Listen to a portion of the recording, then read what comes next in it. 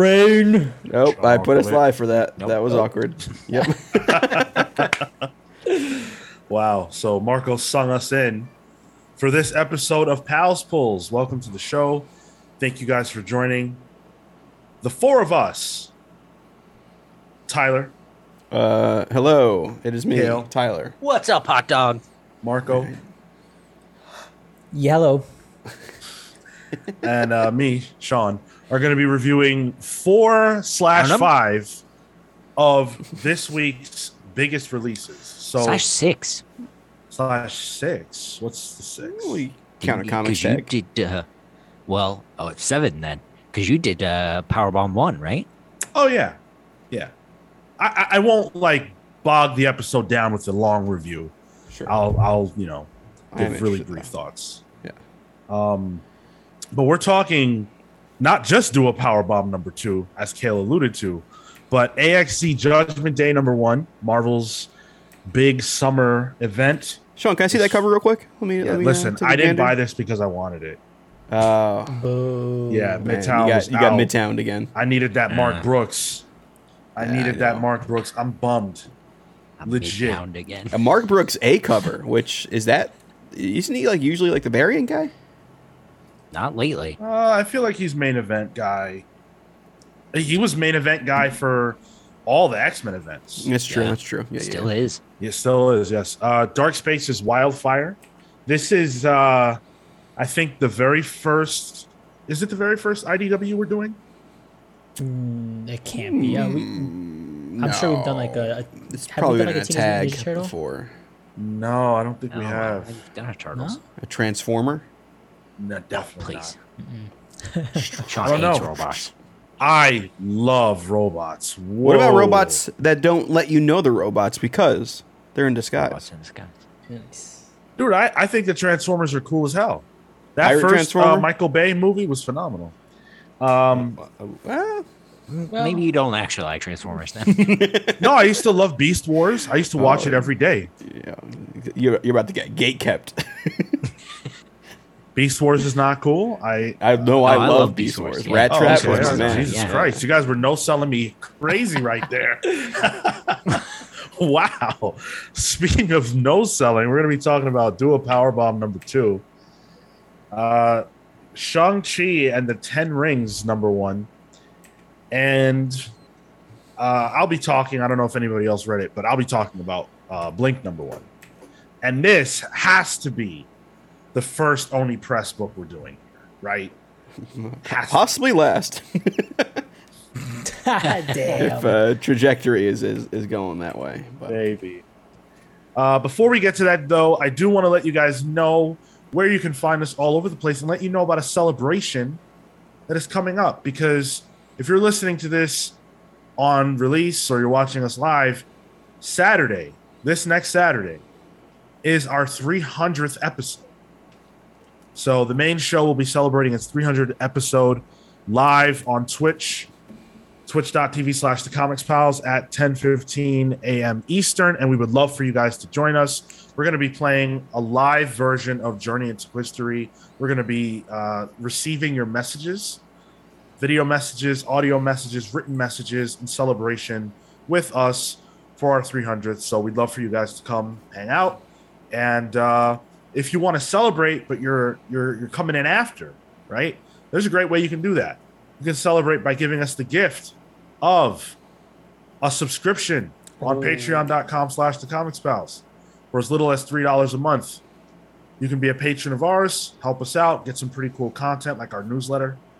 If you want to shout out on the main show, you can get that too through us on Patreon. You can also subscribe on YouTube if you haven't. Like the video, share it with your friends. All that's free to do and helps us out a lot more than it costs you. Join our Discord server where we're always having a great time. If I'm not getting razzed for not liking manga, then I'm getting yelled at for not knowing who Wildcat is. So it's a great time. Those Soon are the enough. names. Yeah. Let's get into the reviews though. We'll start with AXE Judgment Day number 1. Go right ahead. off the bat, why do we have to call it AXE Judgment Day? Like, I know that's the title. I know you're just saying the title. but like I don't know. It just smells like body spray. Like I just can't get that out of my head. Dude, I want to call it Marvel's AXE Judgment Day. That's what I want to do. Because it's so annoying. It's so annoying that it has such a long name that I just want to make it longer. And like it says Avengers X-Men Eternals Judgment Day. I should AXE call is it at the that. bottom. Yep. Like you should call it Marvel's AXE Avengers X-Men Eternals Judgment Day. And then just put the whole creative team in there too. Yeah, And then put it in there. and then just say the UPC number on the barcode. On the cover.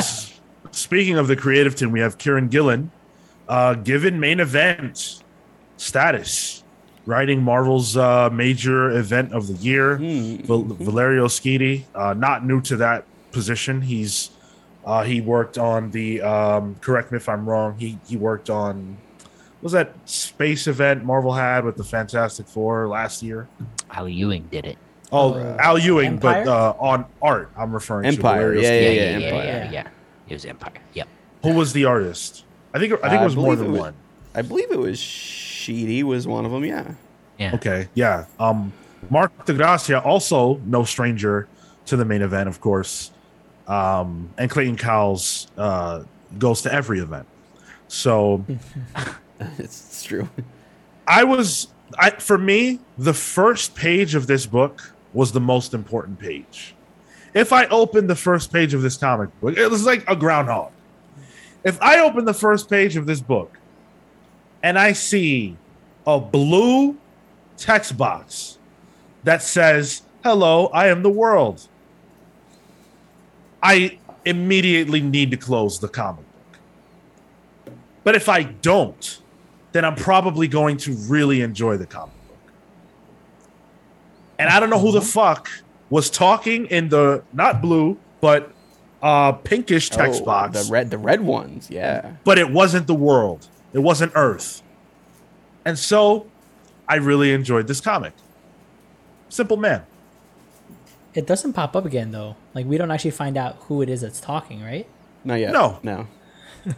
But I don't think it was Earth, and for that I am grateful. For me, it sounded like, does my spoiler alert thing work still? Oh, yeah, it does. Okay, good. Spoiler, I think it's whatever god they make. Whatever celestial that they've made. Yeah, That's what I think that's too. a Talking great in the call. past. That's what it sounds like. Great call. Yeah. I enjoyed this. So for, I guess, transparency's sake, I read the prequel issue, the one you read last week, Hellfire Gala, and this in one shot, like all together. It's daunting. Why? Because I wanted to know. I didn't want to feel lost, Trust me, you and would be fine. I don't think I would have been, honestly. In fact, I think the Hellfire Gala had more to do with some of the stuff in here. With like actually, no, it's just Moira showing up to Druig. Right. Yeah.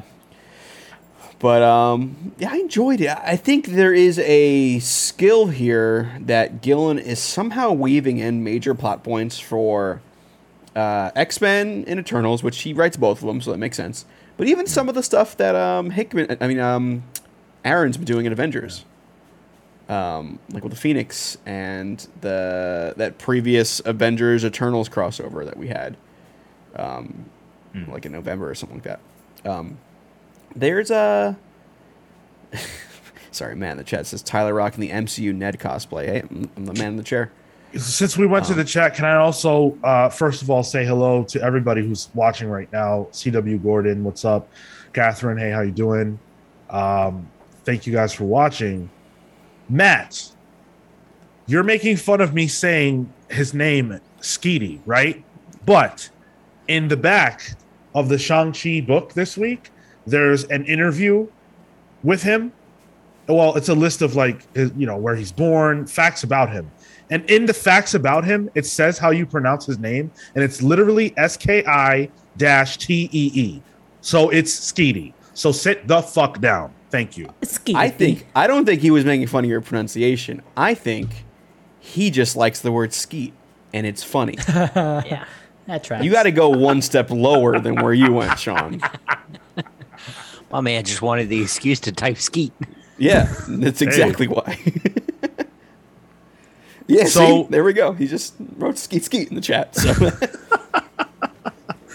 All right. Oh, it's so, also his birthday. You can't razz him too oh my hard. God, that's right, Matt. Happy Yes, we can. birthday, dude. yes, you can. It's Of one course step we closer to can. death. Yeah, Yeah, fair fair enough. That's up our at that point. relationship with Matt at this point. Yeah, fair enough. Everybody say happy birthday to Matt. And Tyler, give him a hard time about it. do you want to sing?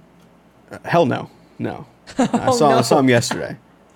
Oh, all right. I got him a nice big buoy anime girl action figure to make his life even worse than it is. But he refused to have me take it out of the bag in public.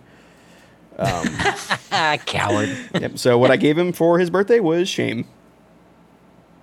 That's what he gets. every I year, don't frankly. feel like he has that.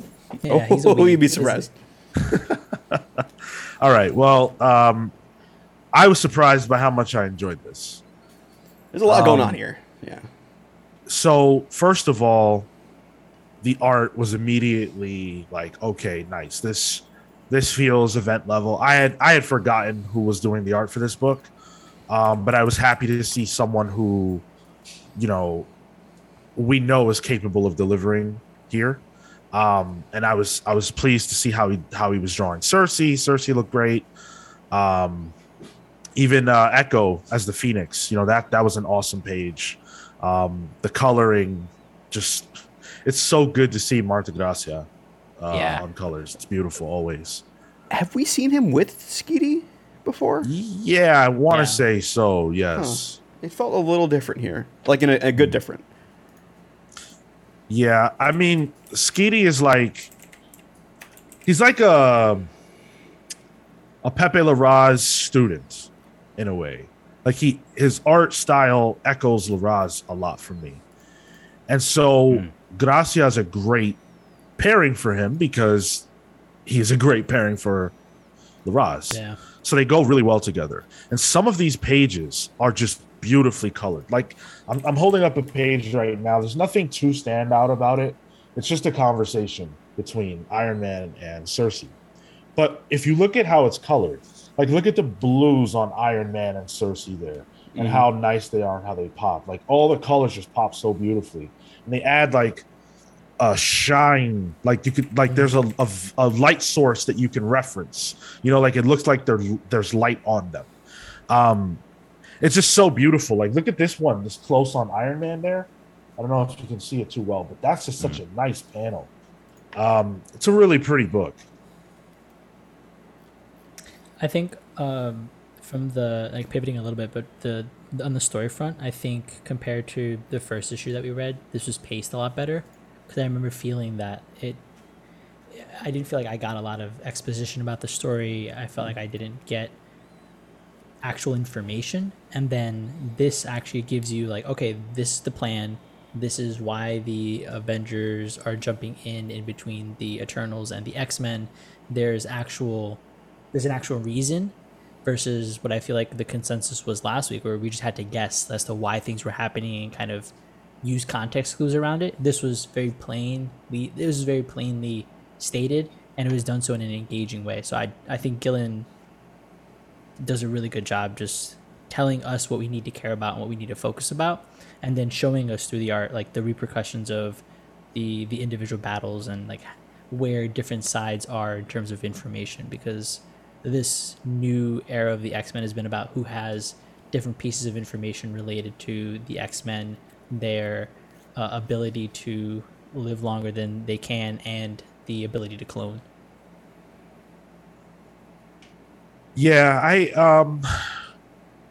I guess the reason for this happening, it still feels really weak to me. And it's probably the only major criticism I have of this book is that Druig is doing this because he just wants something to hang his hat on. He wants a legacy and, whatever. And that's fine, I guess. But for a motivation for a comic of this magnitude to just be that doesn't feel like it's not really that interesting. And I guess this is a war between the Eternals and the Avengers and X-Men, but it's not a war between the Eternals we care about and the Avengers and X-Men. a good which makes it feel hollow a little bit. They even say it in the book, like, oh, these aren't the actual like antagonists. These aren't the Eternals that are antagonists, and those are the ones that we've been following in the actual book with Ribbich and Gillen. So we're getting these offshoots who are they're participants in the story. But to your point, like I'm here to bat for the individual characters that we've already been hanging out with, not these guys that are just kind of coming in and have an issue with the way that things are currently set up. I understood Druig's reasoning for this, not because he wants to do it, just because he needs to push legislation now that he's in office, not that sort of thing, but because the realization that mutants are deviant was something he learned, and then his wiring was like, oh well, it's a deviant, I have to destroy them, and that's the whole thing with all the Eternals. So even the Eternals that don't want to do it, it's still their designation. So they're probably going to get roped in anyway. But they can't fight their prime directive, I guess. Yeah. But it felt like, since he had to make a case, it felt as if he was the one kind of fanning the flame for that. Like he was the one finding the issue. He was looking for the problem, and he's like, hey, shouldn't we all feel this way?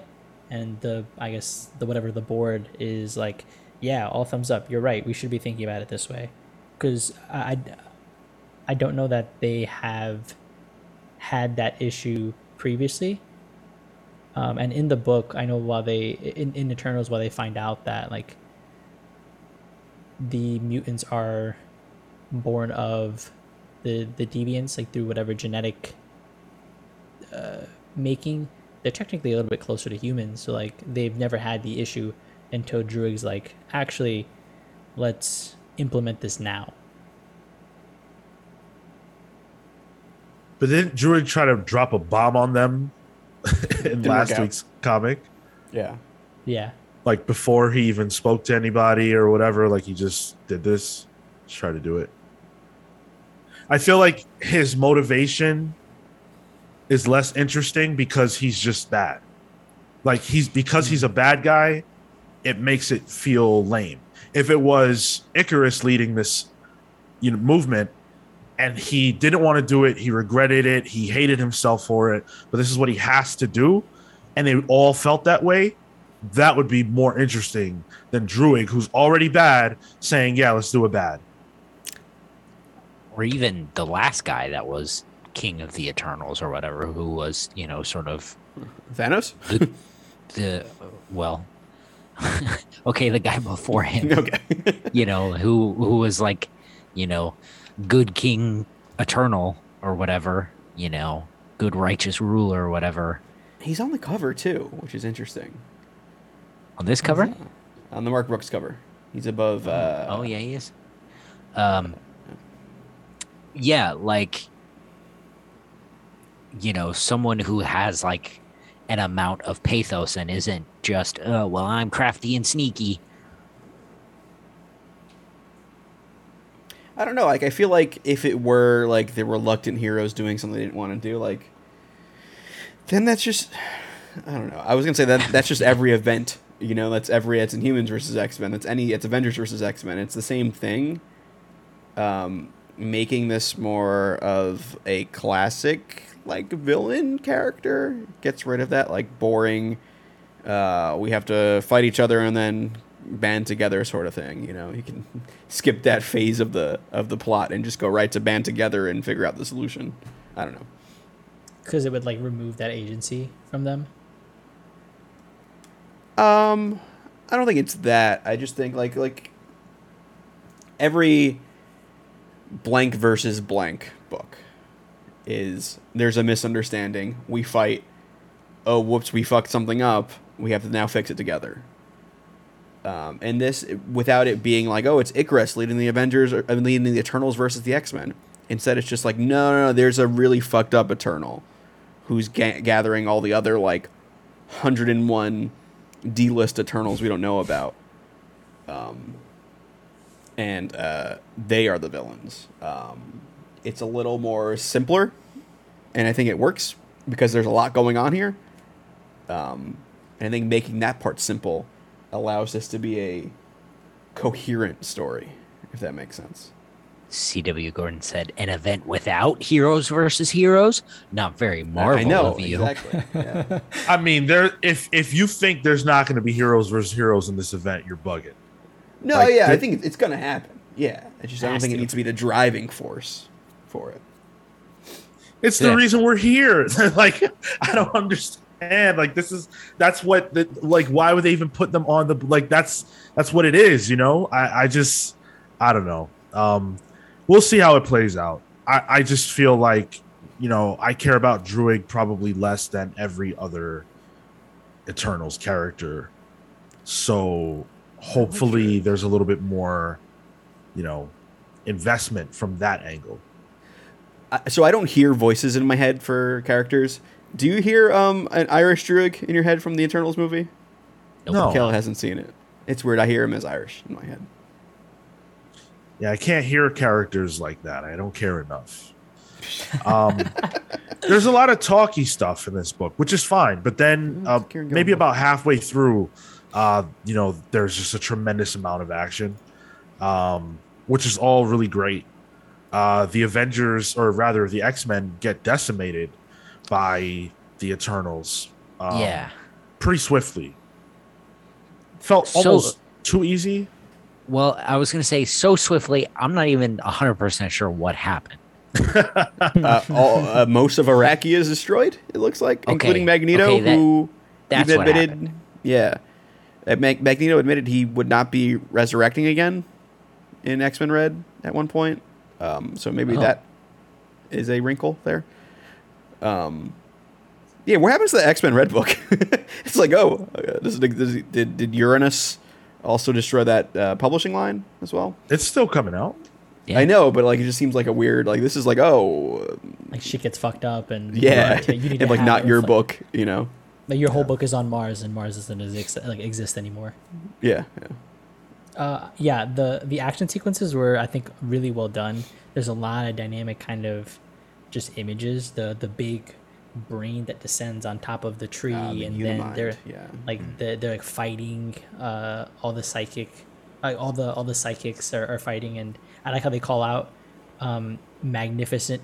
If you have the eyes to see it, right? Because there's like, it always made me imagine there's like just a group of mutants kind of focusing their heads and they're just standing there, but like outside of that there's just this huge explosions and clash of shit that's going on that I thought was really, really cool as a concept. And Uranus going to Mars to fuck shit up, I'm there. That was wild, especially the one page where he's just counting down the last 10 seconds and it gives you the big bottom panel where all of it's flattened. I thought that was very well done and very well drawn and colored. Yeah, and you could really feel the sense of scale of this assault, in the sense that it's taking place on multiple fronts, and you're seeing characters that you care about straight up die. Mm-hmm. Like Cable dies, comes back, and all he can think to do is just yell, "What happened?" Like, what the fuck just happened? Like, they don't even know what just happened. You know, the X-Men got. Yep. On 2 planets. Cable's been jobbing out the past year. Yeah, Cable's a jobber. Yeah. Yo, he's died like 6 times this past year. And I get it, right? Like, mutant deaths don't necessarily mean as much anymore. But if you care about the character, you know that dying sucks no matter how many times you can come back from it. Like, it sucks. And it still, I don't know, it still gets me when they die. Man, all this happened so fast, I didn't even register that they died until they were coming out of the egg. I genuinely was like, what the fuck is going on? Because for one second, I'm trying to figure out who the hell Moira's talking to. Didn't recognize that guy. And then all of a sudden, there's the psychic warfare that Marco's talking about. I'm trying to wrap my head around that. And then everything else happens, and now they're crawling out of eggs. Who's Hope's dad? I thought it was Cyclops. Where's Cyclops? I don't know. I missed all of this. To be fair, a lot of it happens off panel, like Cable dying, all of Mars imploding. So, and that's Druig that she's talking to, right? Just like Yes. Yeah. okay, It's revealed later. Yeah, But but like, in a business suit. it all happened so fast, and like you said, off panel, and like there was so much dialogue. I get that it happened fast, but like I could have used like a second to figure out what the hell was going on. So I Boozer actually Page. kind of like your confusion because you feel like what the characters feel like. Yeah, I'm sure. Yeah. Yeah. Also, Kale, you do know that Cyclops is not Hope's dad, right? No, I had no idea. I thought that was. Her, Hope's dad is just like some white dude. her Like, parents are anonymous people. Yeah. Oh, I didn't know that. Yeah. She's got red hair. I thought she was a Jean and Cyclops kid. Trust and believe that when they revealed her at the beginning, that's what every single person thought. Yeah. Yeah, Uranos is a badass. he's cool, man. Yeah. That I don't even know what he did, you know, but it was crazy. He's a good devil. What if we just find out he just like rips ass and like that's how he kills people? Like we don't know his power set right now. Like it could be something wild like that. But he's just like another it. dark side Thanos clone. But like those Yeah. things are fucking cool. Like it's a trope, and I kind of like and it. it's Grandpa. it's cool to see like that taken to the next level and then acted on. Yeah, true. Yep. I have something I want to call right now, and very well may be wrong, but I'm just going to throw it out there just to get it out. I feel like Apocalypse will come back during this event. What was the reason? Interesting. What was the reason he didn't?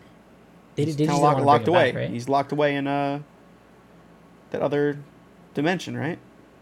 He went. Didn't he go back to try to like lead those people? Yeah. Yeah, he- Other Iraqi. Yeah, He the died in, Iraqi like- that are still there. He died Yeah. in. Oh, that's right. That's right. Okay.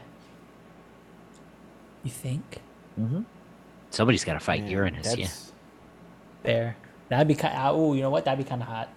That'd You be don't cool. think it's just gonna be the giant friggin' celestial against Uranus. instead? Yeah. It's got to be someone we care about. Yeah. And they need a reason for him to come back.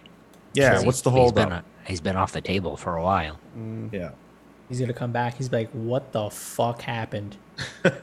I leave for like a few months, and Finally all brought this the shit milk goes." home. Yeah, yeah. I think this was my pick of the week. I think, but do a power bomb That was might mine, yeah. be my pick of the week. I'm waffling right now, so I'll hold that. But definitely pull. You know, this is what's going on at Marvel right now, and the other factor is that it's actually good. A lot of times these events not so hot. This one's starting on a good foot, better than Dark Crisis at least. Yeah. So I feel this creative team is very, very competent. It's a great team. They can deliver. This is an event that I'm excited to continue to read. It is kind of wild that Gillen has not done an event yet. Is he not? Right? At least not a large scale one. No. He's done little maybe crossovers. I don't think he's done big event book yet. Huh. Fear itself was Fraction, right? Yeah. Yeah. Yeah. Okay. Yeah, no. I'd pull it. Bullet. I want to say pass. Oh shit. Not that I didn't enjoy it, but it didn't do a ton for me. All right. Fair enough. Kale passing Judgment on Judgment Day. Well, I'm interested in hearing Kale's judgment on Dark Space's Wildfire #1 from IDW. It's the first IDW original that's out. Is that right? Like that whole initiative that we talked about on the main show? That I new want to initiative. say Yeah. that that's the So, case. It makes Yeah. sense to start with a Snyder book, yeah. Yeah. Speaking of, Scott Snyder wrote this with art by Hayden Sherman, colors by Rhonda Pattison, letters by Ann World Design. This is a book about firefighters, but not just firefighters. We're talking about women who are incarcerated, whose sentences vary from, I'm getting out soon to I'm not getting out ever, or at least not for a really long time. And one of the ways that they're able to, I guess, just, be useful in life is this firefighter thing they get to do. Or they get to be reserves for major fires in California. And that's the basic premise. And it's kind of showing us, what it's like for them. A lot of buildup. Is a very talky. I mean, if you've ever read a Scott Snyder #1, like that's what it is. This is quintessential. They are very talky. And they want to do a robbery. And that's kind of the hook of it. This could have easily just been a story about a few women who are incarcerated people that are firefighters, and that would have been interesting. But all right, whatever. But then when you throw in, let's do a robbery, now it's got the reason why this is being published. That's your image hook, right? So, what did you guys make of this? This was my book of the week. Oh, okay. Huh. I enjoyed this. Yeah. Shocked. I enjoyed it too. I think it really, my enjoyment from it is really from the Hayden Sherman art, but even more so the coloring. This is a wildly colored book. Yeah. It's got it feels like an old style. Yeah. It feels like with the way the purples and the blues work together, and then the washes on each character. When we're introduced to the other the firefighter women, they're sort of washed in yellow and purples and blues. It feels like an old coloring style. It's like early Strange almost, like Doctor Strange is what I'm thinking of, like it's psychedelic Ditko almost. Yeah, even 90s Vertigo. But like specifically the coloring is used to kind of tell you who's who, which is really nice to see. Yeah, it's helpful because they're all wearing the same uniform. There are little bits like, oh, this one has their goggles up. This one has a handkerchief around their neck. There are little identifiers here and there, but it's the coloring that really does. And I thought that was really well done. This issue kind of really sticks with explaining who everyone is and then giving us the hook. Fine first issue, but really what jumped out to me was the art. Yep, same. I think he has like a style between kind of like an Ian Bertram and a Simon Gain with like the cartooniness, but there's like still this like a lot of detail to it, which I really appreciate. Like the dots, the way that he uses just like lines for different shadowing to like look at different people's faces when someone has a hat on instead of it just being like a black or like some kind of fade. There's just the volume and density of these streaks allow you to provide that depth. And I had fun with the story. Yeah, like to what you said, Sean, it would have been enough for this to just be that firefighter story. But now that they have a heist to go after, I'm like, oh, cool.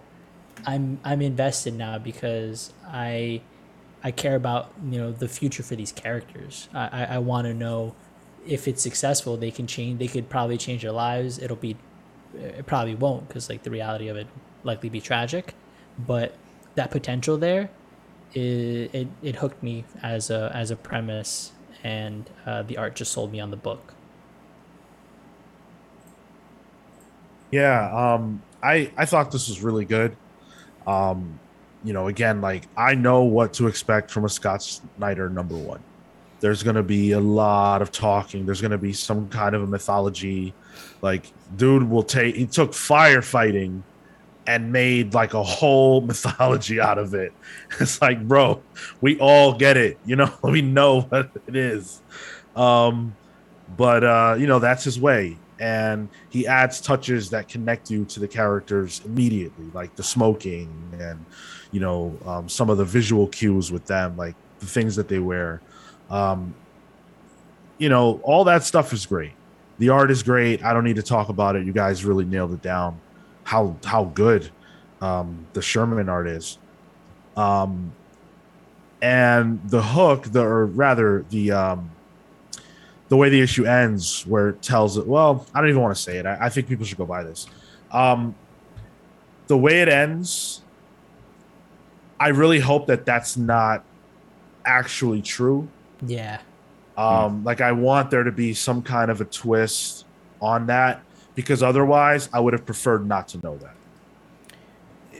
You would rather have seen that play out. Yeah. I have two questions, actually. Is this a somewhat of an anthology? It's Dark Spaces, Wildfire. Is this going to be a whole bunch of Dark Spaces stuff that Scott Snyder does in smaller chunks? They almost have different logos, too, on the cover. And also, is there a super... I don't know if I'm just conditioned to this because of Image Comics and how it's always, one genre smashed with another genre. But is there a tinge of supernatural that's coming? I didn't read that. I didn't read that. I'm probably reading into it in a way I shouldn't. But I think I'm just conditioned to think like, oh, it can't be a straightforward heist book. How dare they? What was the thing, like the indicator that made you feel like that? Just tone. Like that's all it was. I don't think there's anything in the text that did it for me. Matt said it's got big Marvel remembers 9/11 vibes. The cover. I never read yeah. that. Oh, the cover. Okay. If you just split that red line in the middle, yeah, that's. I gotta read that one day. Dr. Doom literally cries in that book. Yeah, I've seen that panel. Yeah. I don't know. I one day we got to talk about that on the main show. Do a book club on 9/11. That's a comics tag right there. We could read the 9/11 comic. There are several. All right. I'm good. It's in the Straczynski's Amazing Spider-Man Volume 2. Your wheelhouse. Sam Taps, what is up, Sam? How's it going, dude? We had a crazy night last night. Who you tapping? Sean, That sounds ass. like. Dang. Yeah, pull this. This was excellent. This was really, really great. I think if you're gonna give a chance to a book, because Scott Snyder's name is on it, but I don't think that a book about firefighting from IDW by Scott Snyder is like an instant hit. So I think this would be a good one to pick up if you're curious. Yeah, for sure. Good Support sign for the start of this line too. Yeah. Yep. Totally. Especially if you want to see more of this kind of stuff from a publisher like IDW, which I think has been doing real good stuff. Go for it. Yeah. And the note from Mark Doyle at the end of this book also says a lot about what's coming. I think the pedigree of talent and the way that they believe in them. So I don't know. Yeah. Mark Doyle's a reliable source too. So yeah, that guy knows his shit. Although Kale didn't like Scarent Hood, which was an IDW book, so. Oh, okay. Never mind then. Forget what I just said. Watch out, Marco. Kale might try to do a power bomb on you. Oh. Once I figure out what it is, man, you're toast. What about Tope Suicida? Want to do one of those? Yeah. Ushigoroshi? If I figure out how to. Muscle Buster. Okay. Do the two-handled family credunza. I did that to my. I mean. What? Oh boy! All right, so we're gonna be Sean. I'm trying to look up Zack Sabre Jr.'s finisher name. I don't remember. We're gonna be talking about wild. Do a Powerbomb number 2 by Daniel Warren Johnson, Man. who wrote it, drew it, created it. Mike Spicer on colors, Russ Wooten on letters. Great creative team. Now, I missed the review of Do a Powerbomb number 1. Read it in preparation for this. It's excellent. It's so good. Just a phenomenal comic book. It zigged when I thought it would zag, I guess. Like I didn't see the twist coming at all. Obviously, we're going to be full spoilers. You know, the main character who's on the cover, or at least you think is the character on the cover. I guess it's actually not. But like, you know, she dies, and that threw me off. You know, like really crazy. And the comic book feels like it's written by someone who not only understands wrestling from a standpoint of what happens inside the ring, but also what happens outside the ring, and who respects wrestling and understands how to, and this is the critical thing with this comic book, understands how to show wrestling in an interesting way. Because when you're watching a wrestling match, you have the full scope of movement, right? To work with. So when you see a match, it's all seamless movement. But to do that in a comic book means you have to figure out the most interesting moment of a move, the way to make someone understand what move is about to happen without being able to just show them every second and make that look good. And that's what Daniel Warren Johnson was able to do here so effortlessly. And somehow, I think issue 2 might be better. It does. The Daniel Warren Johnson other shoe drops in this issue. Right. It's like, where's the heart? Because there's going to be heart somewhere in a Daniel Warren Johnson book. Mm-hmm. And then it's like, oh, shit, it's right there in our face the whole time. Yeah. I think what this issue does is it takes, you know, it builds on the first issue and then takes the next step to tell us where we're going to go and what the big deal is. And then what's really successful about it is it really slaps down that extra twist. Yeah. And man, just nails it. Just nails it. I'm still thinking about it. Is this my pull of the week? You might have convinced me. You might have convinced me. Yeah, I think it's mine. Yeah. It's definitely mine. Yeah. Especially because like this Cobra Sun is the character's name, right? In this. Yeah. The guy you see on the cover with the teal luchador mask. That's Kenny Omega, right, Sean? Like he's from like, I mean it's like, you know, Western guy doing Japanese wrestling, body type is sort of there. Yeah. I was thinking Kenny Omega. He's from Calgary, Alberta, Canada. I mean, that's Chris Benoit, I think. From a physical standpoint, certainly. Yeah. Some of the other stuff I wasn't thinking about, but from a physical standpoint, yeah, absolutely. But there are tropes there that are signature of, you know, someone who understands wrestling. Yeah, totally.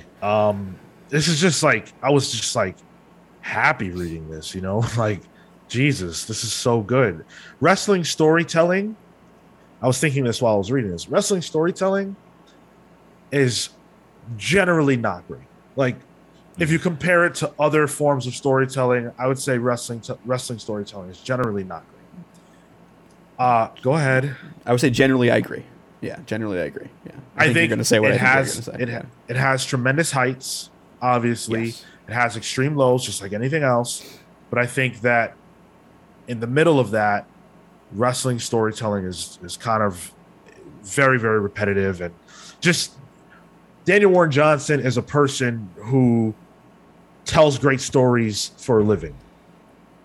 Wrestlers only get to tell the great story with their body, right? Daniel Warren Johnson is the writer. He's doing the whole thing. And so what I'm trying to get across is that this is a wrestling story that feels like just a great story. And I love that so much about it. To the point where I kind of wish that the supernatural part of it wasn't there and that this could just be us watching this girl become a great wrestler in a real world sort of setting. You say that until the next issue and we see this is Mortal Kombat wrestling and it's the coolest shit in the world. I'm sure that will be cool, but I really would have liked it if I'd like to read that story that I'm describing more without knowing where this is going to go. Yeah. we had shades of The Wrestler in this too, the Mickey Rourke movie. Yeah, washed up guy who, he was the top of the world really in Japanese pro wrestling, and now he's taking light tubes to the back and getting stabbed in the chest with a fork. Yeah. And also, like, somebody getting hit with a light tube is not something I thought I would see in a comic book. Like, that is, like, legitimately, like, it's... Some would argue a lesser form of wrestling. I don't think I would. I would say it's a different form of wrestling. But it's viewed as that in this. It's like this lesser form that this guy, he can do more. He can do the highs of wrestling storytelling, like the Kenny Omega, Kota Ibushi stuff, but instead is doing this backyard wrestling trash that a bingo hall is watching. He's washed up, so we're kind of getting his comeback story in this as well. Yeah, I was gonna ask about that, like, because it felt like the way she said that there was like a stigma to it, and people would look down. So I wasn't, I didn't get that. The way she said what? The way she said, like, oh, you like, could be you doing shouldn't more. be doing this. Right, you should be doing this, but I'm like, but he's still wrestling, so I don't understand. Because he's doing garbage wrestling. Tyler was being coy about it. I won't. This is considered... Well, I don't think it's garbage. I just think it's a different type of wrestling. I'm saying that I'm not saying that that's what I think it is. I'm saying that's what it would be described as. Sure. Yeah. It would be described as garbage wrestling. This is the kind of thing that you would see if you went to a wrestling show for $10 in a backyard or a barn house or, a church after 10 on a Saturday night. I've been to those. Yep. This is where people get really hurt. This is where you would see stuff like someone getting hit with a light tube, which is insanely dangerous. Or to a lesser degree, you would see someone getting stabbed with a fork. That probably won't happen, To a lesser but it could degree. happen. Yeah.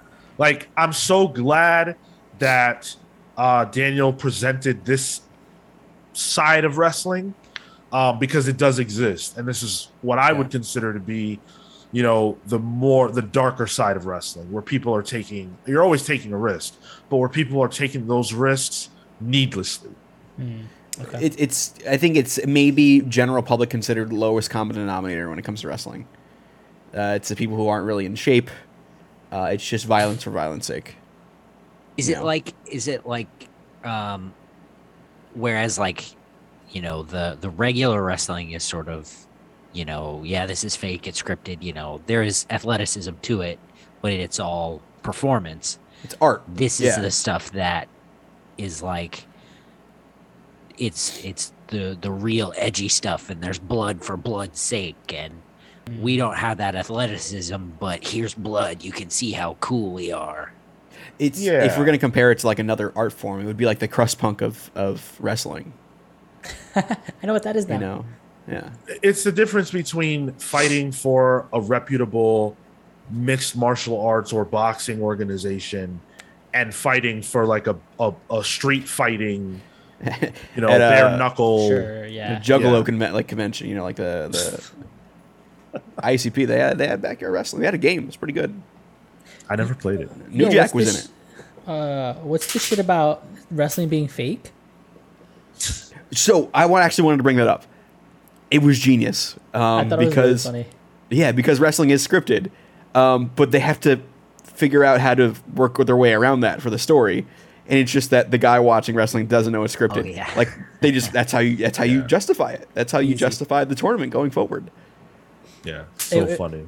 She's like, yeah, but like, who wins? What's the outcome? Like, she gets it, and he's just oblivious. And I love the beat, the silent panel. Damn it. He's just like obviously lost. That got a laugh out of me. Yeah. I want to talk about the end hook, which, again, full spoilers, is that Cobra Sun is actually the father of what's our main character's name again? Lona. Lona, yeah. He's the father of Lona, which means that he killed, or rather, I should say, his wife, who is the mother of Lona, Yua, I think. Yeah. Yep. She died in an accident in the ring involving their match. And the reason why that's so genius, that's a horrible thing, But the reason why the reveal of Cobra being Lona's dad is because, there are people who will read this that don't fully get that behind the scenes, the wrestlers are just friends and stuff. And that takes another aspect of the illusion of wrestling and it bakes it into the story where these two are actually in love. Not only are they not opponents in real life, they are in love. They're married together. So no one would care for her. No one would try harder to protect her in the ring than her husband. And he failed because wrestling's dangerous. And she died because of it. Yeah. Wow. I mean, it reminds me of Misawa's death. He just took. What did he take? I'm reading here. It was a belly to back suplex, standard move. Took it wrong, snapped his neck, dead, middle of a ring. Yeah. The injury with the guy who passed during a match with Rey Mysterio, where Rey Mysterio did the drop toe hold onto the middle rope, which he's done 100 million times. Mm-hmm. The rope was loose. This guy's neck bounces and snaps back, and he dies. And Rey Mysterio, a 25-year veteran of wrestling or more, never hurt anyone. Did he kill this person? So I love the way that this book is wrestling with that question, which is something that wrestlers have had to deal with.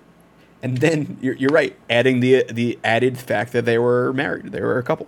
Yeah, like exactly. The weight on him must be unbearable. Like there's a reason he's doing. Like it adds the context for. There's a reason he's doing these lower, shittier matches. It's because like he's defeated himself. He caused his own end at that point. He feels like he caused the death of his wife. Yeah.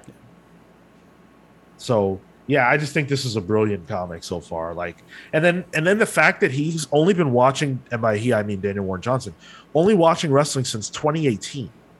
Yeah, dude is an encyclopedia of knowledge already. Right, like this made me feel like I was reading something that was written by someone who's been watching wrestling for as long as I have, if not even longer.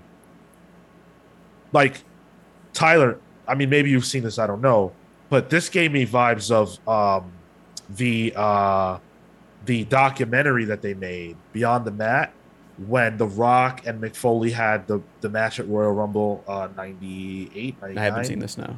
Okay. And just real quick, in the match, The Rock hits Mick Foley with a chair like 10 times in the head. He's bloody, just soaked in blood. He's bruised up really bad, really, really bad. His daughter and son were in the crowd watching. And after the match, The Rock and Mick Foley talked to Mick Foley's children to let them know that it's okay and they're friends. Mm-hmm. And the opening scene, I think it is, of the first issue, where Yua is speaking to her daughter, reminded me of that.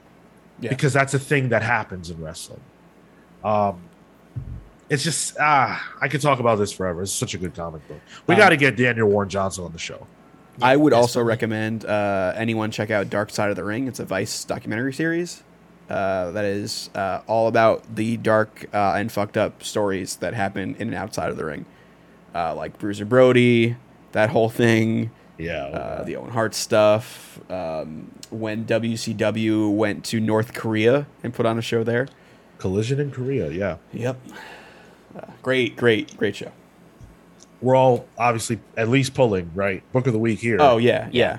I've already seen people making these characters in WWE 2K22. That's phenomenal. Which is fantastic. I love so that. So cool. Catherine said a church after 10 on a Saturday night seems specific. So that's what you do after Saturday shows. Yes, because the church by where I live has parties after. Damn. That's not true anymore, but it used to be. And I'm telling you right now, a lot of people that I know used to have sex at the church parties. Hey. Those church parties were insane. So I know a girl who most probably got pregnant at a church party. Yo, is her name Mary? No. Her and her boyfriend were having sex under the pews. Oh, no. They snuck off. I have it somewhere. Yeah. God is watching, and he's liking. Harris said, Beto Aguayo Jr. Thank you. Yes, that's the name. Thank you for the clarification. Let's get into Shang-Chi and the Ten Rings #1. So this is basically a continuation. Sorry, guys. What? I was going to say sorry for recommending this. Oh, yeah. Huh.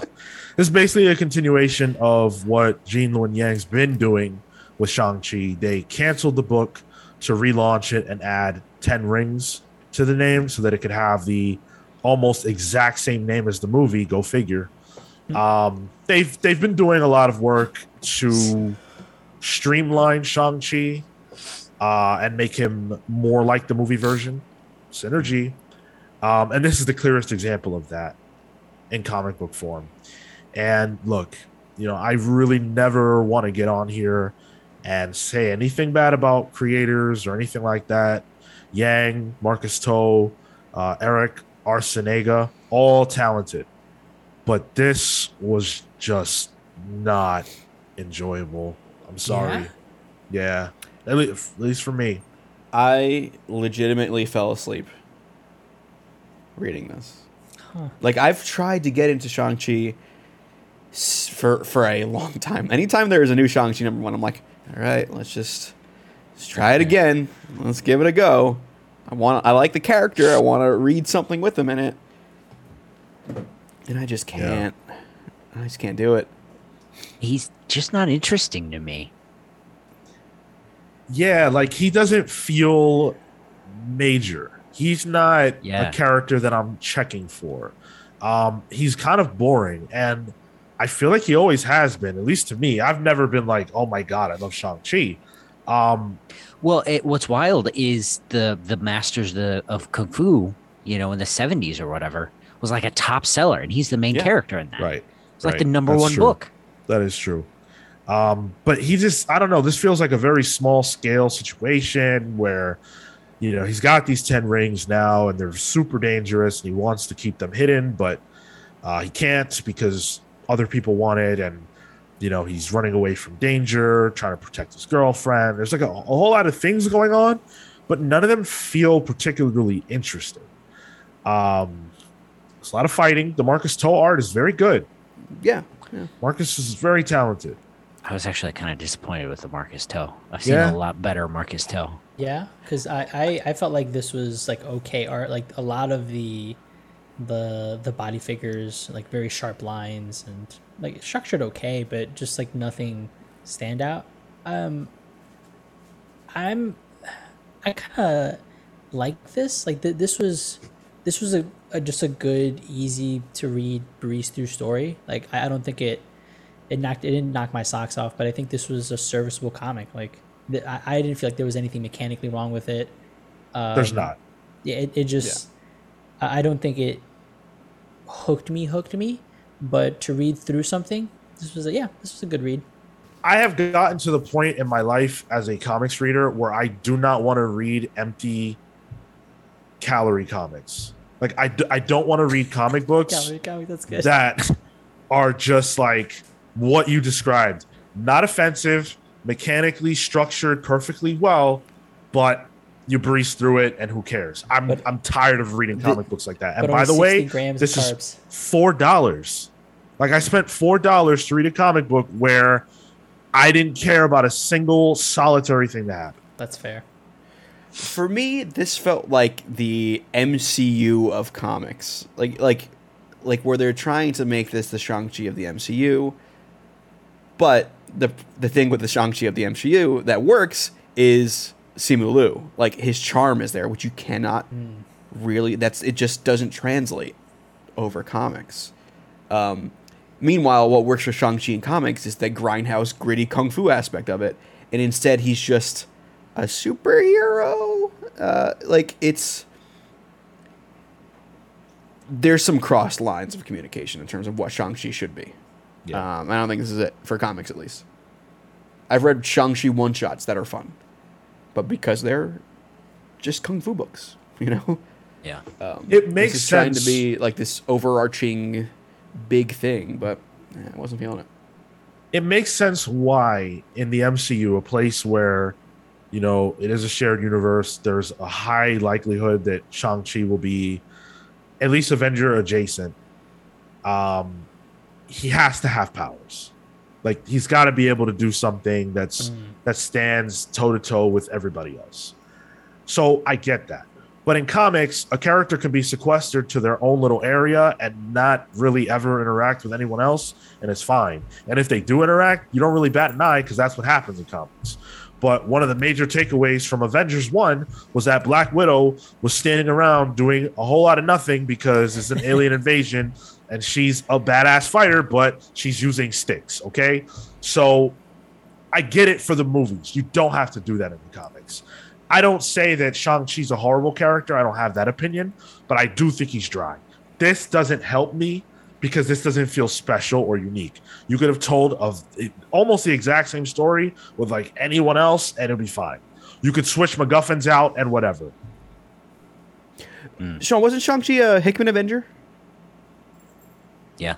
Yeah. The main, and he was fun there. The he was actual like main Avengers team. Yeah. Yeah, he was a fun, just like a weapon. That's what he was. He was the living weapon, and that's what they used him as.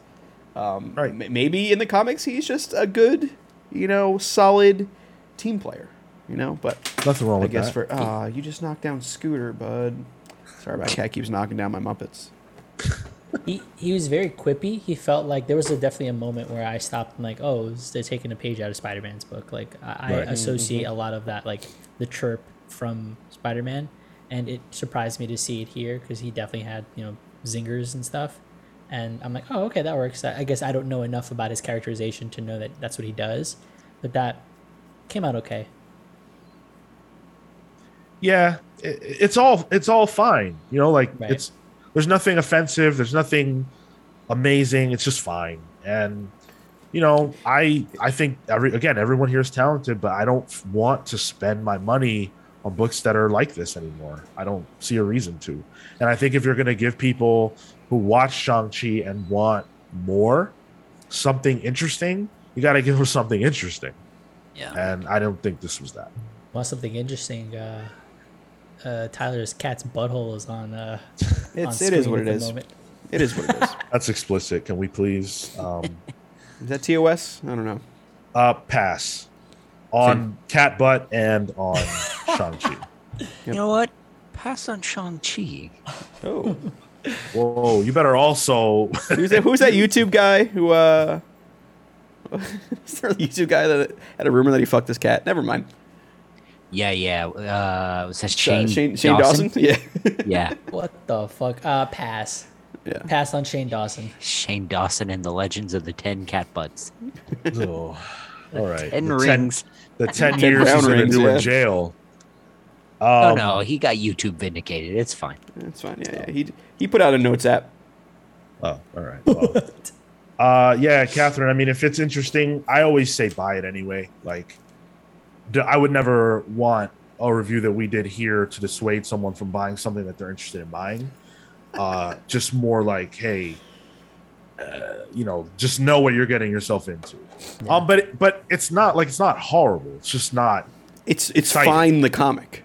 Yeah, it's like the comic. It's fine. Yeah, exactly. But sure when I was like in my first few years trying to find my way into comics, I love shit like this. Just reading everything. Yeah, absolutely. Yeah. So I do want to say that too. Like, this is me years down the road. I've read so many books like this, I can't even tell you.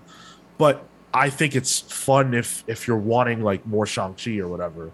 There's nothing wrong with that at all. And go ahead.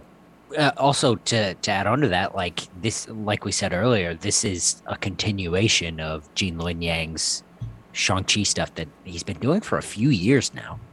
It's been a little while, yeah. So there could very well be some stuff we're, not privy to here that has come before that does make this really, really interesting. Maybe. And then also, yeah, you should do a Powerbomb if you're remotely interested in wrestling, like on any level, or even just good storytelling. I think the best thing you can say about something that's about something specific, like wrestling, is that it feels like a good story. You know, like if you don't need to be me, a 30 almost 30-year wrestling fan. You need to like comics and then the story and like good stories and accept that it includes wrestling. You know, um, so and if you read the letters column from the first issue, part of his objective is to just show people something he loves and to get them into it. It's the same thing he did with metal music for Murder Falcon. right. And it's contagious, I will say. Well, let's talk about Blink #1. Let's you talk about it. Well, let's me talk about it. Yeah. So me holding this in my hand right now is why being a physical reader of comics is the best way to go. Get over it. Because the other people here, That's ableist. the other people here were unable to acquire a copy of Blink #1 We live in a because different country. all right, well you're excluded from this. I went to Midtown Comics. They screwed me. You're also excluded from this. No, but I still wanted to talk about it just because I really like Chris Sabella, Hayden Sherman, super talented, colored by Nick Filardi. Is Sherman too? Yes, Yeah, this is double also Sherman week. Oh shit. Hayden Sherman, yeah, and Frank Gvekovic on letters. Sure. So I'm not gonna like bog you guys down with this. I'll just briefly speak about it. I really enjoyed it.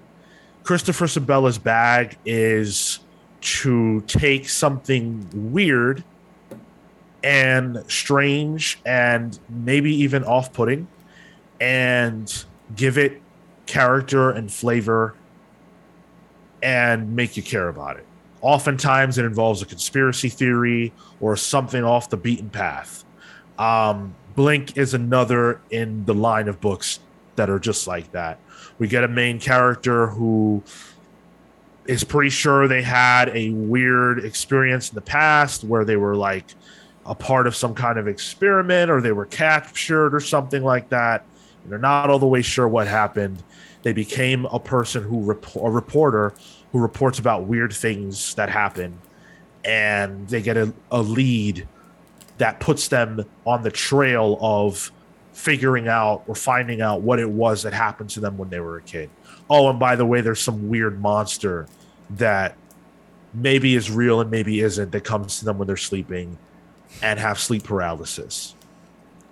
That sucks. That's pretty cool. Yeah, so it's insane.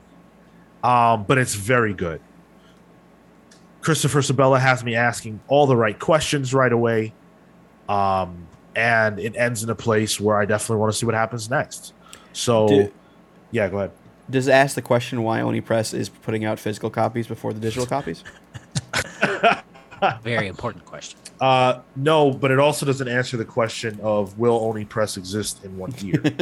So, listen. Christopher Sabella, a futurist, but he doesn't have all the answers, okay? Not yet. This was phenomenal. On a lot of weeks, this would have been my pick of the week. I would say definitely go pick this up. I don't think there's any reason to not buy Christopher Sabella #1. Not at all. I agree. Yeah. So, let's get into Comics Tag. Last week, I chose to tag Marco Yeah. with a book called Black Magic by Greg Rucka and Nicholas Scott. I love this book. It's been in a weird limbo space for a while. I was about to ask that. Like, did this ever finish? I don't know. It's kind of weird, but I don't think they know. it's been in a weird limbo space, but it's very good. Marco, or to me, it was very good. Was it good to you, Marco? What'd you think? And how much did you read also? I read through halfway through issue 3 at the moment. I got the first trade, and I liked it. I thought the police angle and then it being intertwined with magic was a good premise. The way that they set up the initial story for like I guess the problem that Rowan has, where she gets found out to be a witch by somebody and who we don't know yet, and I also found it interesting that it was in gray. It was like a grayscale. It's not outright black and white, because there Right. are some kind of watercolor brushes of just gray. And I was interested that you liked it so much because I know you don't always do well with like just black and white. Sure. And I was gonna ask if color pops up later in the series, because I noticed in issue 2 there's a moment where like a body comes out of the water, and they focus in on like the left hand specifically, and it's like a throwaway panel, but it just shines blue for like a hot sec, and I'm like, that's interesting. That's our first glimpse, and the covers or like the in-between pages for the trade have color, but nothing else does. So that hooked me beyond the story. I'm just like, I kind of now want to see what Nicholas Scott has in the bag for like throwing out color pages. But I liked it. I'm gonna finish this first volume and see where I shake out for the second. So I'm very glad to hear that you liked it. That's awesome. That was the goal. It's been a lot of years at this point since I read this book, Okay. but I'm pretty sure color is a factor.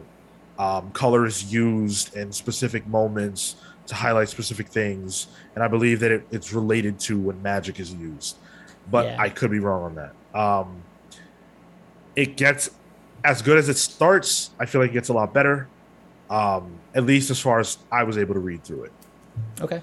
How So- far along did you like get to? I want to say it was a little more than the first trade's worth before whenever it was that it went on hiatus, and then I never was able to jump back in because the hiatus was insanely long. It was years. Yeah. I mean, I'll say you're turning me to a Rucka boy. So, like slowly but Dude. surely. And if that's what my picks get to do on this show, then I'm happy, because I think Greg Rucka is one of the most underrated comics writers, at least of the last 20 years. All right. So I decided, and I was trying to figure out who I wanted to pass this to, but I've mentioned on the podcast before, I'm a big fan of Tilly Walden, and Sorry, I misheard. and the book that I wanted to recommend was one of her older series, The End of Summer. It's maybe like an 80-page graphic novel. I was gonna pass it to Tyler first, actually, because I know you guys both read Clementine, right? You and Sean. I didn't finish. I have not. Oh, you I haven't? bought it, but I haven't read it. Gotcha. Okay, but I wasn't sure how much more familiar you were, Tyler, with Tilly's work. So Not at I all. wanted to give you something else like to explore, and I think this one in particular, it leans into more of her Which one is it? architecture. It's called The End of Summer, End of summer. Okay. and Looking it up now. leans into some of her architecture work, because I think she started in like drafts and like as a drafts person, I guess. And the story is interesting, a bit ambitious for like one of the earlier pieces of work, but I think it sticks the landing. Also, thank you, Catherine, for the subs. Really appreciate it. And Matt, I guess I could see that perspective. Matt said all these books Sabella has been doing seem so similar. I guess in the sense that they all have a, sort of crazy Black Mirror-ish premise that, is in the realm of conspiracy or something like that, I suppose.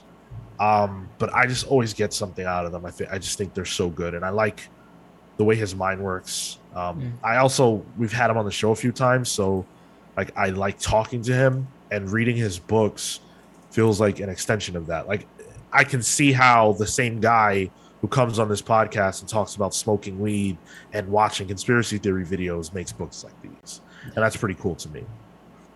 It's free on Comixology Unlimited. I just found it. Yeah, because I was like, Yeah. oh, paperback, $300 for the first printing. What? Yeah, Whoa. and then it was like, oh, it's free on Comixology and Unlimited. So. Yeah, read for free, bro. Yeah. Although Well, now what a part about- of me is like, I kind of want that first edition now. It seems like people want that. What about this week's Pals polls? Let's get to that. Let's pull our pals. Oh. We're not Kale those woke kind up. of buds. Kale, Oh. you're pulling the new Detective Comics. This is issue 1062.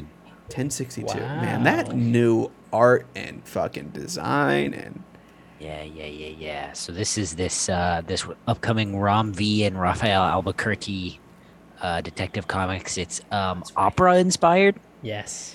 and that got me quick. I like what Rom V puts out there. We've been hit or miss on Swamp Thing, but with everything else, I just really like it, and the art and the color dichotomy juxtaposition really works for me. This cover is doing stuff for me, so I'm here for it. I believe Cy Spurrier has something Backup, yeah. as a Yeah. backup. Yeah. With Danny, yo. yeah, I'm- that alone. With who? Damn. Danny? Dani. I don't know who that is. Oh, You're you gonna, get ready. You're gonna like her. Yeah, you're gonna like her shit. I'll Damn. be the judge of that. I missed that this was coming out. This is gonna be insane. We will absolutely be reading this. next week. And we talked about like Zdarsky's Batman, which we all enjoyed, but like this feels like a real creative shift in terms of like a whole new. This is the first time the Detective Comics logo has been this drastically changed. I would think in recent memory. Yeah. It is wildly different feeling, and I'm super excited for it. Does it almost look like the Stranger Things logo? Like the It's font? because of the glow. It's because of the red glow. No, but the font too. Could be the font. Yeah. I see it. Oh Yeah. yeah, you're right. Yeah. I see it. I'm very excited. Albuquerque on a Batman book. I could see that being fucking phenomenal. Is this just Batman by way of Amadeus? Is that what this is essentially? That's what it invokes to me. Yeah. Oh. Yeah. That's what the cover is. Yeah. Yeah. Yeah, I'm getting Amadeus vibes from it. Yeah, What are you guys talking about? What is that? The film. it's a movie. It's a film about Mozart. Okay. That's Yeah. It's, Okay. Good movie. And then you and I are pulling Ant-Man by Al Ewing and Tom Riley and Jordy Blair on colors. I Yeah. believe it's a 4-issue mini detailing each issue is a different Ant-Man. I think that's Is the that pitch, right? if I remember correctly. Yeah. So we got this Okay. one's Hank. Next month is Scott. Then we're getting an Eric Grady one, which I'm excited for. And then we're getting a new one, which is a new Ant-Man, Another one? a future Oh one. no, Yes. the other guy I'm thinking of is Giant Man. Yeah. Showed up but- in Nick Spencer's run, I think. But Tom Riley, just hot off the thing, I'm ready. Yeah. That was a good book. Did you finish that, Tyler? It was good. Yeah, I liked it a lot. Yeah, I'm excited to see Ant-Man, Al Ewing, on a character like Ant-Man. Mm-hmm. I think this will be fun. This is gonna slap. Are we gonna do this one too? Probably. Cool. I We'll would do love a to see some small Riley segment on it. And I also I'm pulling Superman Space Age #1 by Mark Russell and Mike and Laura Allred. That is like a dude. team. What a team. That is a team that just speaks to me. You know, oof. I'm like a follow Mark Russell to whatever book he's doing. Yep. Now that he's doing Superman, with That's how I possibly- feel about the Allreds. yeah, which I was gonna say. Mike Allred is one of my favorite artists of all time. I didn't do his Bowie book. I'm not a big Bowie guy, but I'm excited to see. Get where some this taste and goes. try again. I could try. Yeah. Go for it. I was gonna say this is about like the space age. Like it's also like an era that's fun to me. Yeah. This is a good soup of stuff that I like. Allred was on the Ecstatics book, right? Yep. The Yeah. new when it came out. Yep. Okay. Then hot take. I don't like his art. I could not swallow it. I Okay. think that's, Well, hey, hot take. Fuck you. I'm gonna. I mean, I'm gonna Marco, get this book for yeah. Russell. Mark, I'd recommend like maybe Madman or even Silver Surfer, Dan Slott's Silver Surfer. It's a fun little Mike Allred. Yeah. I would also recommend Future. What was it? Future Foundation, or was it just FF? Oh, FF. That It was he just did FF. with- Yeah. Oh, he did that stuff he in did FF. with Fraction. Yeah. But the team in FF this is when Fantastic Four was not in the comics because they didn't have the rights to him. It was like Yep. Spider-Man stuff, right? No, it No. was Scott Lang, She-Hulk, Medusa, and Yep. Miss Thing, who is just a pop star that Johnny Storm slept with, and Gets a thing. she was soon. just there. Yeah. Yeah. It's one of my favorite books. It's It's super wild. fun. What? It's by Fraction too. Yeah. Okay. Really highly recommend. Public Domain issue 2. This was Marco and Sean are pulling this one, right? Was that? Yeah. My Yeah. memory right on Yep. that one? Yeah. I loved issue 1. It was my pick of that week, and I liked the twist at the end. How I made this comparison in that review, but it evoked for me like Hicksville vibes, and I like that book. But I think this goes a step further to sort of expand on what happens if the creator wins. And I'm not gonna go into spoilers on it because I think you should pick it up. But it's a very interesting premise, and I think the angle that they're coming at it from is cool. Yeah, And then- issue 1 was phenomenal. I really loved it. This feels like the year of Chip Zdarsky, and Again. I don't remember if I did or not, but I really hope I chose him in our end of year Yeah. game that we play Somebody because did. I don't know, man. Like he probably is winning right now at least. So yeah, it's just phenomenal stuff, and I can't wait for more. And then Marco, you picked Swamp Thing 15 as well. Yeah, The ultimate I'm, issue of season 2. I'm a mark, so if it's Swamp Thing on the title, it's money at my wallet, and I've this second season, I think we all have been a bit like lackluster on to negative, in with respect to the way that the story's been unfolding, and I'm hoping for the best, but the trajectory at the moment hasn't given me that confidence, and it's kind of a shame because I really like season 1 up until issue 10. I think the team here, both Mike Perkins, Mike Spicer, doing a real good job on art, and I thought Ron B was doing something really, really cool with the character, and now it just feels like it's been meandering and there's a lot of just stuff up in the air. So this is the penultimate issue. I'm hoping it drags a lot of that down, ties a few of those threads together, so we can at least end on a good note. And Sean, you picked the variants number 2. I thought this was really cool. Gail Simone, Phil Noto. I really enjoyed this book. It's had a good start to me so far. It's street level with some cosmic elements, I guess, that are incoming. But just feels like meat and potatoes. Fun Jessica Jones street level type character stuff, and I'm here for it. I think it's really good. This cover of Daredevil and Jessica Jones kissing weirds me Hot. out, honestly.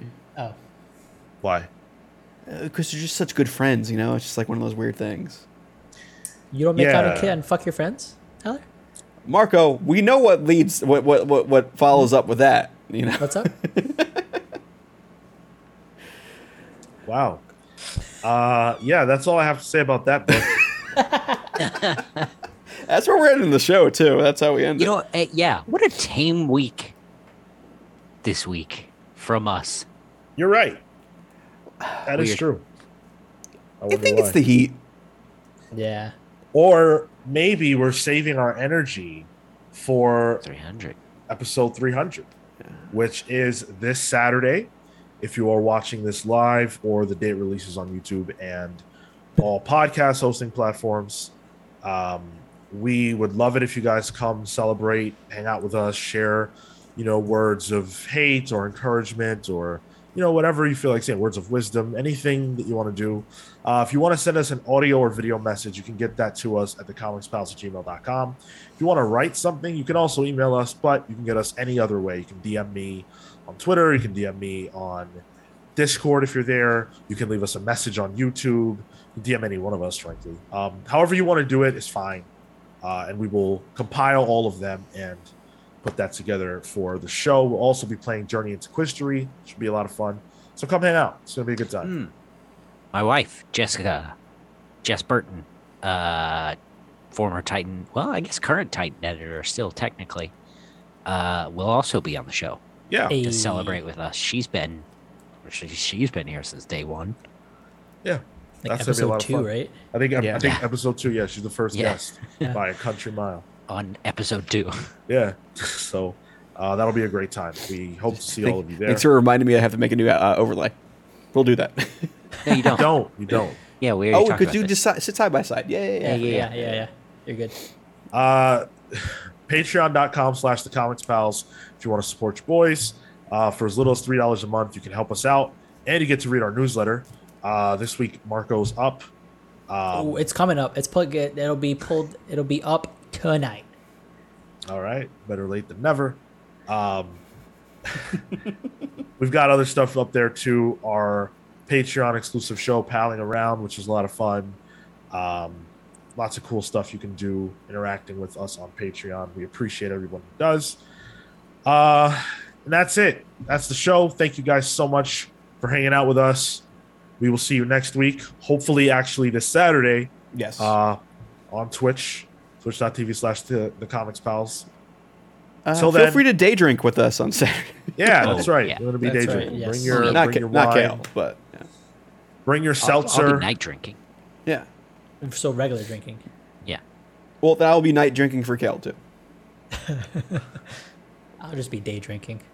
Okay. Until then, we're the Comics Pals signing off. Take care, guys. See you next week.